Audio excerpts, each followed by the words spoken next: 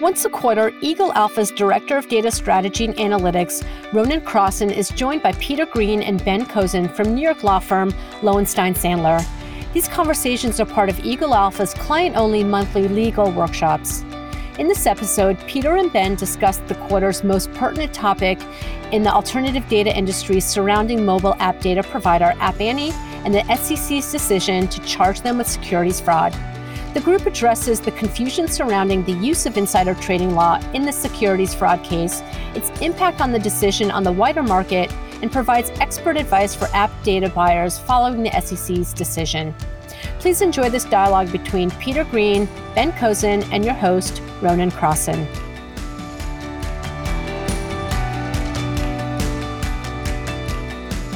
So we wanted to take this chance. And of course, if you have questions as you go, we're happy to go in whatever direction folks want. But Ben and I just thought we'd take a chance to spend about 30 minutes talking about what we've seen this year and what we expect for next year. Hard to start with anything else from a legal and compliance standpoint in the alt data space, other than the App Annie case. Ben and I have talked for years about, and those of you who might have heard our thoughts on App Annie over the last month or two, we can offer even some more today. Those who have heard us talk over the last couple of years have heard us say that we think an alt data case is coming. We think an alt data case is coming. And finally, one has come. But it was, I think, fair to admit, not the case we all expected.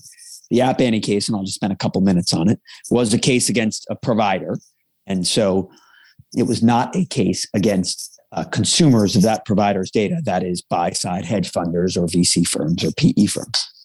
And that case centered around the SEC's allegations that App Annie, in collecting data from app users, that's you and me when we use an app, and in selling that data to hedge funds, that App Annie had misrepresented to both groups. And that as a consequence of that misrepresentation, because App Annie knew that its data was being sold to hedge funds for use by hedge funds in connection with the purchase or sale of a security, that App Annie had violated the securities laws. Somewhat of a novel theory, and one that at least one SEC commissioner objected to, that is the in connection with purchase and sale of a security. But nevertheless, as with most SEC actions, App Annie ultimately agreed to a settlement, and so none of these issues will be litigated, which is an important fact. So what were the misrepresentations? The first misrepresentation, as I said, was App Annie said to Ben Kozin, in essence, when Ben Kozin goes and uses an app, his data, as we know, is collected by the app if Ben gives permission for it. There have been some recent changes to iOS that allow Ben very clearly to opt out from that sort of tracking, which is a welcome development. But assuming Ben says it's okay to track me, Ben's understanding is that his data will be used and potentially sold on by his app provider on a de-identified, anonymized basis and just dumped into a bunch of algorithm with a bunch of other data. Turns out App Annie, by the order, admitted that it wasn't entirely telling the truth to the app providers who were providing data to App Annie, that it wasn't in fact de-identifying, anonymizing, and dumping all that data on an aggregated basis. Really, that's the key point, with other data. So number one, App Annie didn't tell the truth, it seems, to the app providers who supply App Annie with data. Then the hedge funds, our clients, you all on this phone, who have been so very careful in diligencing, onboarding, and negotiating contracts with the likes of App Annie over the years, and really hold App Annie and everyone else's feet to the fire to make sure you get representations around data provenance. That is, that the data we're selling to you, hedge fund, is clean. And by clean, we mean that it doesn't infringe or violate the rights of any third party. We're allowed to sell it to you without breaching any of those rights, and you're allowed to use it for your purpose, that is financial modeling and investing in securities, without breaching any obligation, covenant, or duty. We get some facsimile of that representation, if we're doing a good job, and we believe the industry is, in all of our data purchase agreements. And so App Annie and others would give reps along those lines. And it turns out those reps weren't true, because App Annie knew that it was manipulating data and that it was using data in a way it wasn't supposed to. And so because of that, hedge funds hadn't done anything wrong. They had done good diligence. They asked the right questions. Someone just misled them.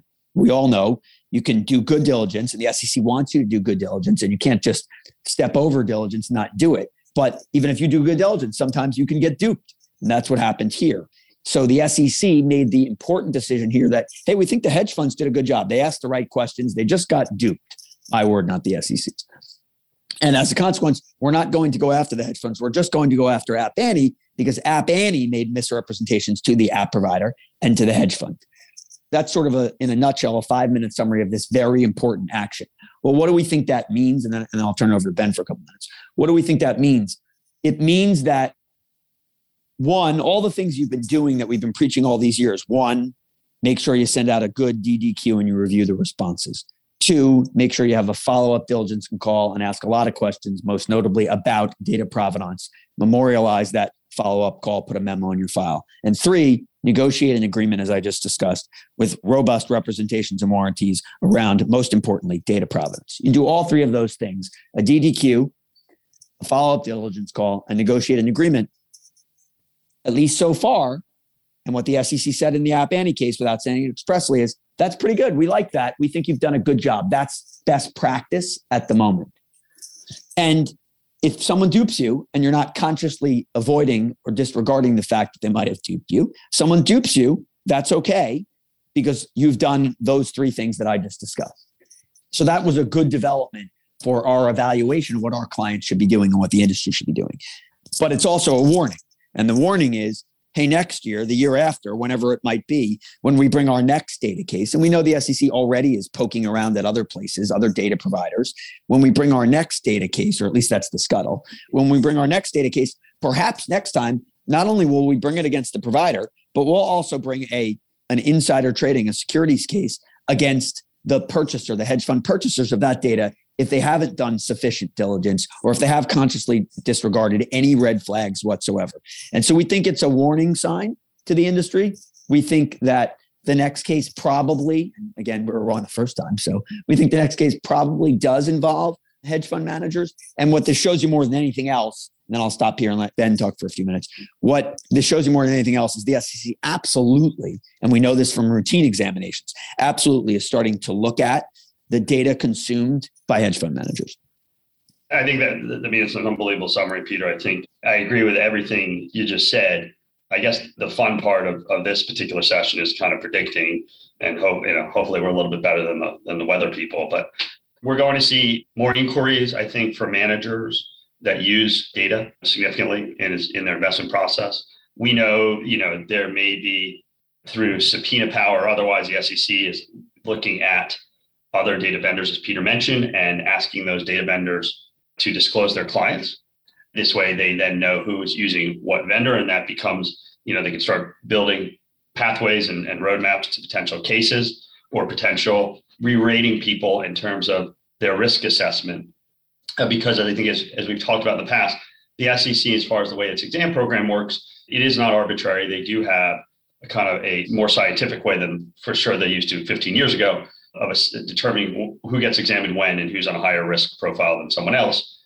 And so if they start detecting there's a pattern of people using particular vendors that may be of concern to the SEC, you may be seeing an investigation, an exam, an inquiry more quickly than you otherwise would without the evaluation of the vendors. And the vendors obviously are in some ways low-hanging fruit for them in some respects because they can get easy access to the customer list to figure out who all the fund clients that are using this stuff.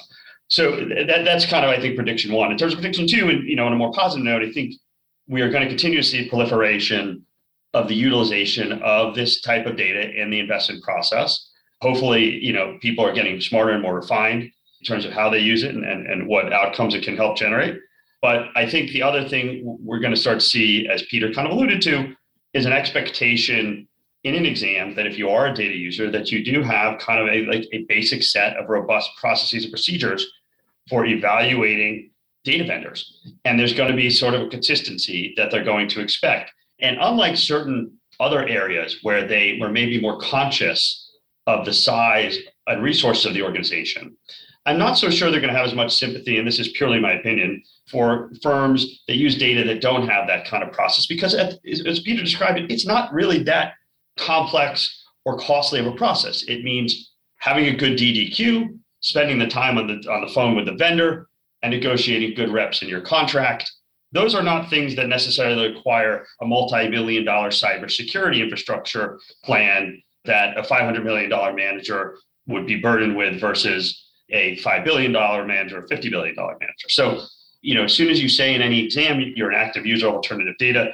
you should expect to receive pretty quick scrutiny of that, and they're going to want to see what you can do. One other thing that I don't know that Peter mentioned, and I think it kind of does vary by organization, is having a consistent way you approach your compliance memos for why you've approved a vendor. And I think it's also always helpful to have rejections of vendors from time to time. And maybe you don't have any, we're not saying just reject a vendor to have a rejection, but it's good to see that if you're evaluating vendors in a significant way, that on occasion you've rejected someone and you've noted that. You don't necessarily need to write down why you rejected them. They obviously have not passed the processes and procedures that you've set up in place in order to satisfy the compliance function and or the actual investment need. So with that, I'll pause, Peter. I don't know, we probably turn to some other topics beyond App Annie and these issues, but these are certainly most top of mind and should be continue to be most top of mind because they're most top of mind for the regulator. That was great. The only thing I'll add is Ben makes a good point about the rejection. I think it's worth talking about for a second. We tell clients sometimes, I've had clients say, the SEC comes in on a routine exam, Ben, and says, hey, show us your restricted list. And just one of the requests. And the client says, oh, here it is. And the SEC says, this is empty. And the client says, oh yeah, we didn't have any names to put on the restricted list in the entirety of the exam period, 2-year period or 1-year period, whatever it is. I'm not thinking of anyone in particular, of course, but these are hedge funds who are talking to experts and management and the like.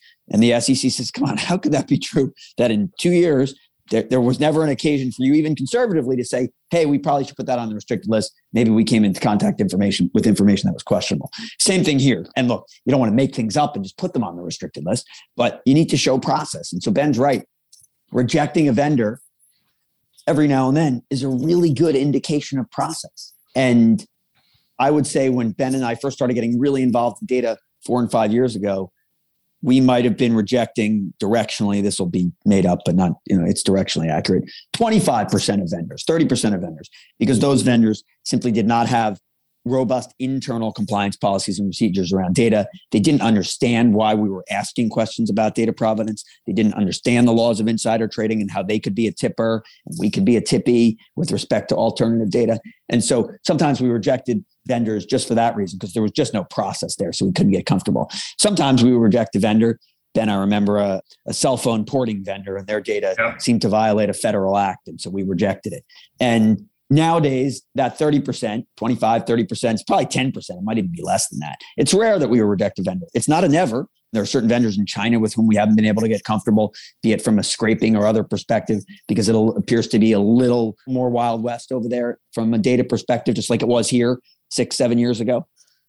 And so we might reject a vendor now for any number of reasons. It happens less often, but there is some value, as Ben says, a really important point that we don't talk about enough. There is some value in your file when the SEC comes, seeing in the file, oh, they rejected this vendor or that vendor, because it shows you do have some process. And then if you accept a vendor that later turns out to be problematic, like an App Annie, it's a little more defensible because the SEC looks at you and says, well, they did their diligence. They were satisfied. There are other vendors with respect to which they did diligence and were not satisfied. It's harder, I think, for the staff then to blame you for incompetent or loose diligence on the vendor you approve who turns out to be problematic if you've in fact rejected other vendors in the past.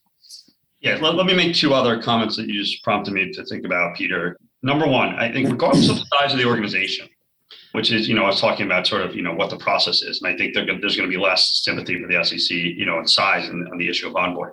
They're keenly focused on ensuring that compliance is involved in the process and involved early. And so whether you're a 5-person organization or a 500-person organization, if you are using alternative data, you should make sure that your compliance person, who may be wearing dual hats in many instances, like also the chief operating officer, has a significant role in the onboarding and review process of these data vendors.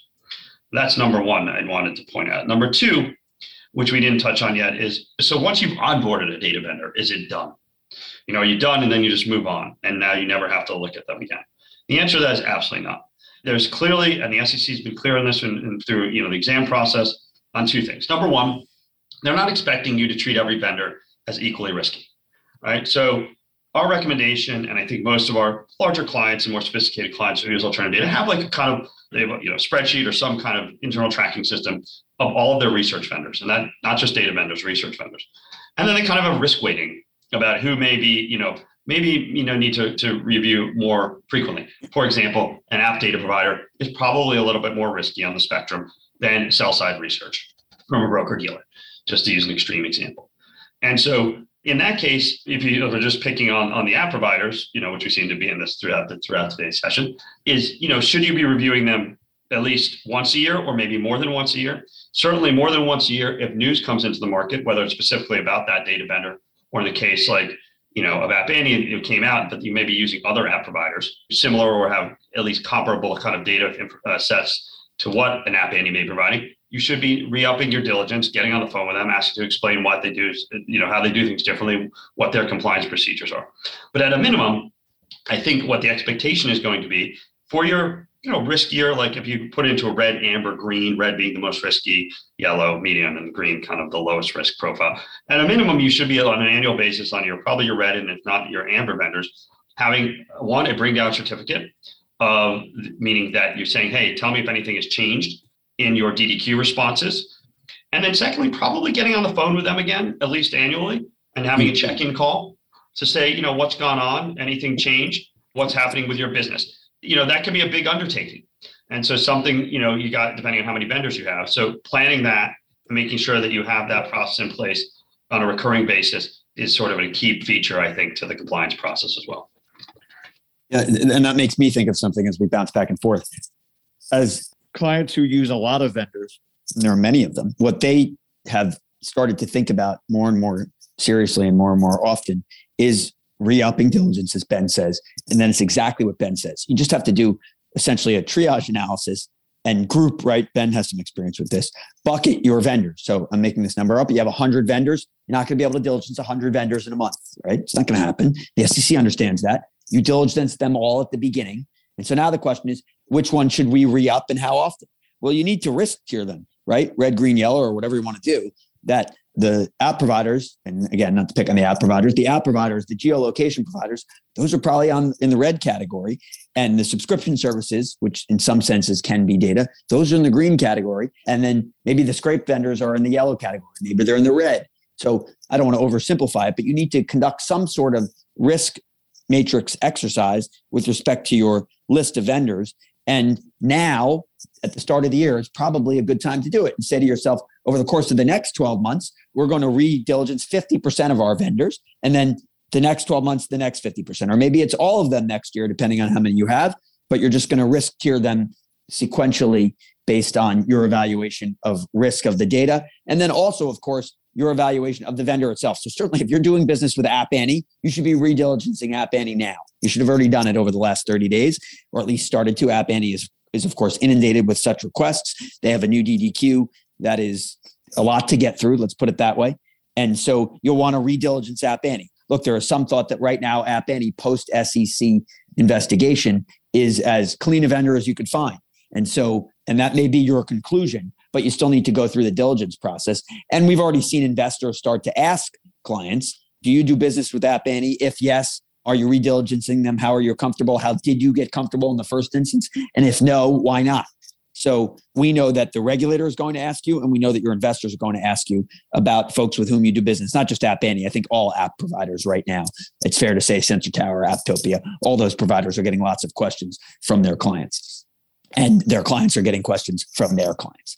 And so you do need to risk tier. Ben, I don't know if you just want to follow up on that for a minute. I know you have a lot of experience with that. Yeah, we've done it with some clients where we've evaluated, at a very detailed level, the type of data they provide, history of the company, how long they've been in business, and really getting into the weeds with clients and working with the data science teams to understand, is this really kind of on the spectrum of where a regulator may be more inclined to be evaluating it, or where it's maybe a little bit more difficult, at least for a compliance person, to necessarily completely understand how data is sourced, versus on the very other end of the extreme, an expert network, which is, a lot, that's pretty obvious who the data source is coming, or just sell side research from Goldman Sachs, Morgan Stanley, you pick your broker, it doesn't matter. And trying to really, and we've done this with some clients where you take 100 vendors and you literally put them into try and put them into buckets. It's not going to be perfect, but that's not what we're saying is necessary.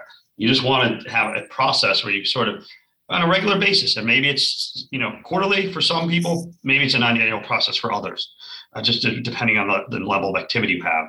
And one thing we haven't talked about also within this process is web scraping, which is another whole other sort of set of alternative data that can either be purchased or actually conduct. That process can be conducted internally. So, but in any case, that's the kind of exercise you want to be doing. And some people can build systems because they're very large organizations and they have the resources and budget to do that. Others are just doing a spreadsheet and breaking it out into a simplistic red, amber, kind of green set of groupings.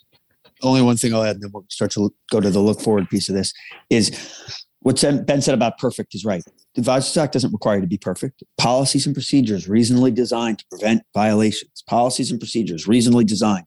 That's all you want to be able to show the staff with respect to data as well. We have policies and procedures. This is what our policies and procedures say we will do with respect to each data vendor on the way in, while we're using the data, and if we renew the data, number one. And number two, that you're actually following those policies and procedures, as we say with every aspect of a compliance program. Write down what you're going to do, and then most importantly, actually do what you wrote down.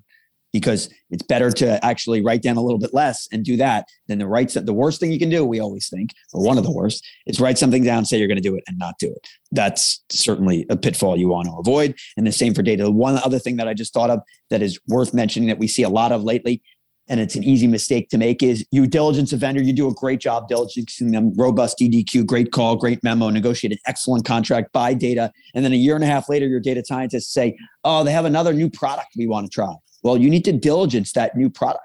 You can't just rely on your initial diligence of the vendor itself and the first product you bought. If they have a second offering, you now need to diligence the data provenance of that second offering. Very important. And sometimes folks forget that. And then all of a sudden you're using data that you haven't really diligenced. Yeah, you've diligenced the vendor and you think the vendor itself is solid and has a compliance program and has the right people in place, but you have no idea as to the source and provenance of that second new set of data.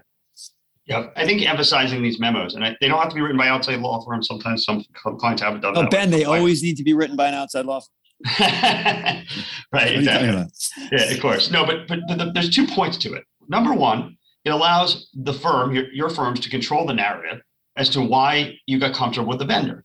That's a really important thing, right? Number two, even if it is written by counsel, you're going to write it in a way that you're totally comfortable disclosing it to the SEC and making you look like as a strategic matter, a tactical matter, whatever you want to call it, an immediate willingness to say, well, why did you get comfortable with this matter? Well, we have this privilege memo, but we're going to share it with you.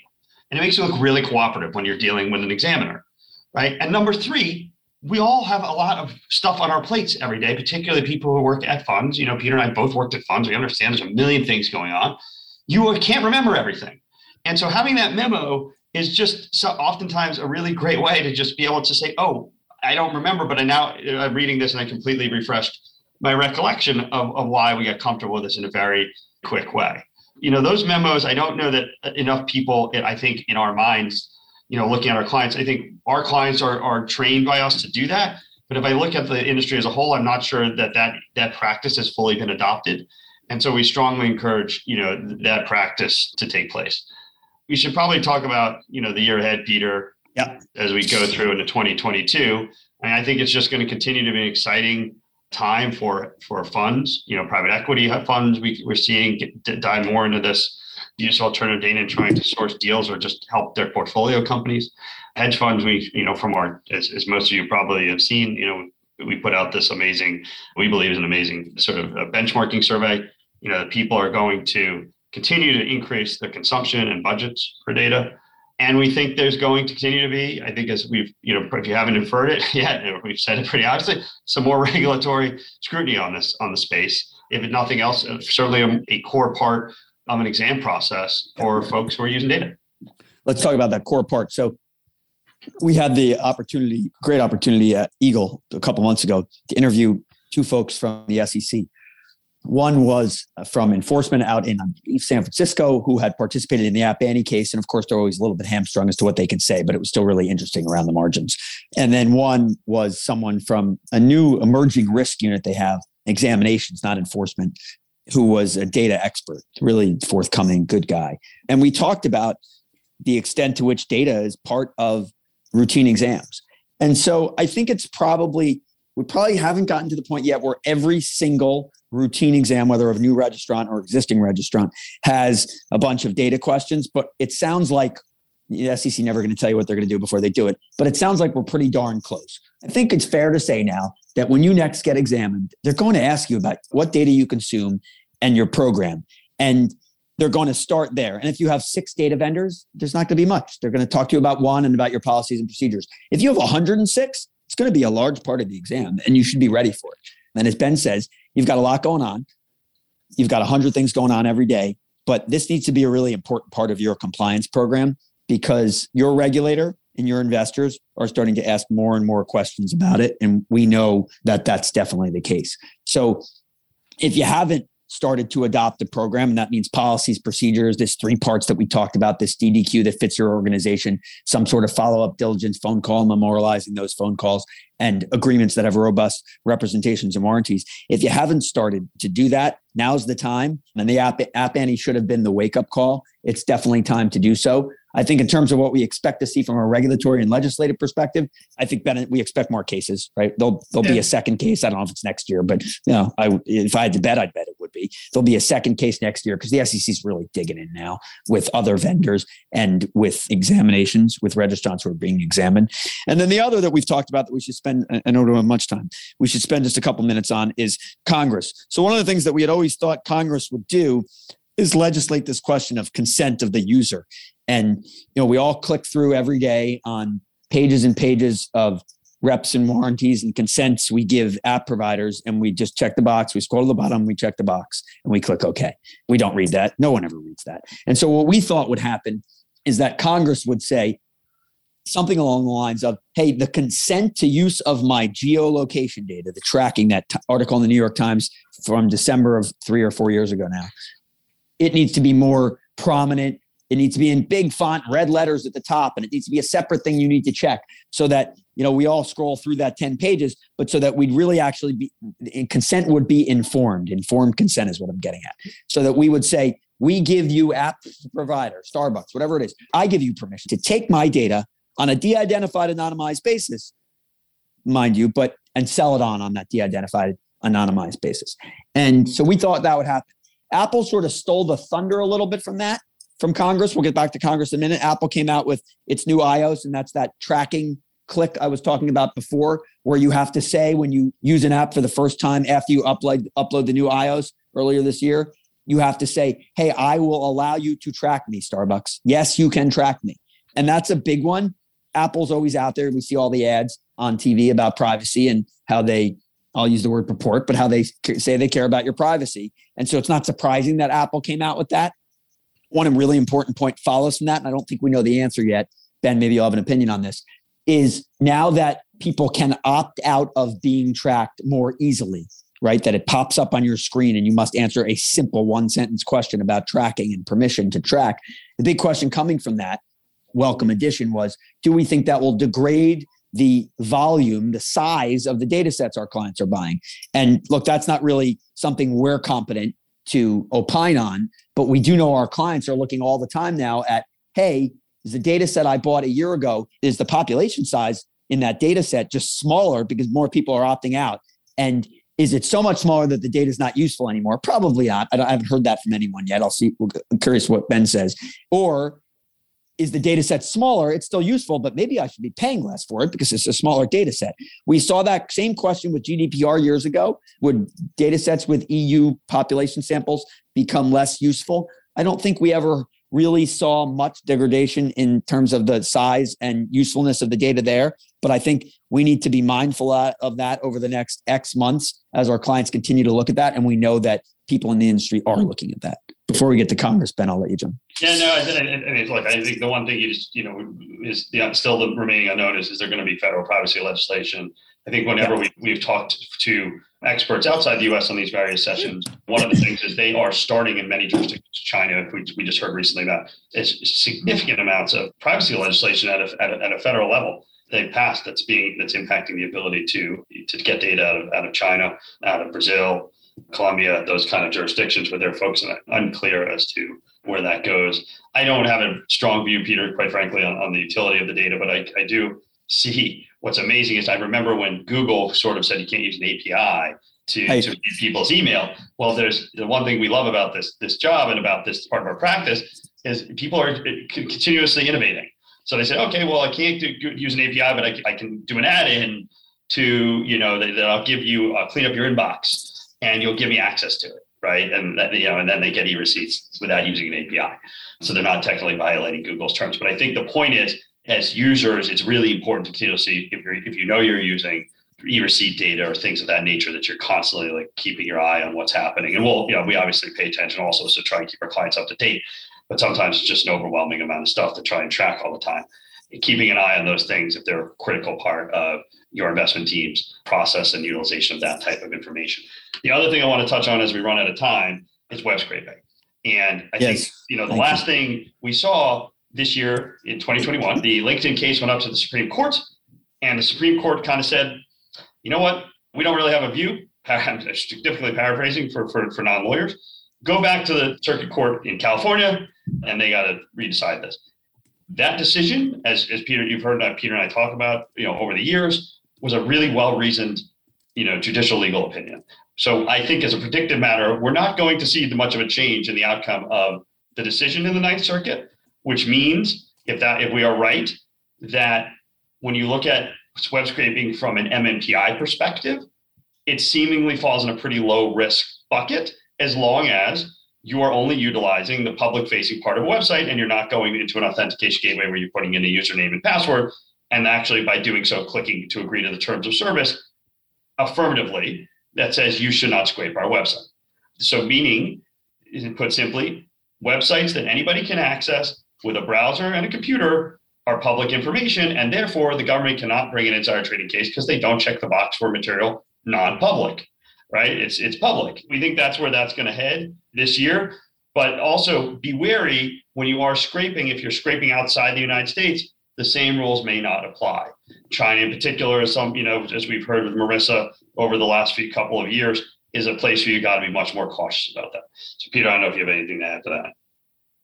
No, I mean, I agree. Web scraping, we didn't talk about it, so I'm glad you brought it up. Web scraping is still a really important part of this. We need to, we haven't seen much from the staff on that, but that's one I always worry about because of the LinkedIn HighQ case, and it's out there. So I definitely think it's one worth keeping on your radar for sure. And then the last is, and then we'll wind up, is Congress. I still think that we're going to get some federal privacy legislation because Congress isn't going to miss out on its opportunity for that. It's just obviously with so much else going on in the world and COVID and Better Back and tax reform, it's just a back burner. But I do think we'll see it. I think over the next 2 years, we will see federal privacy legislation.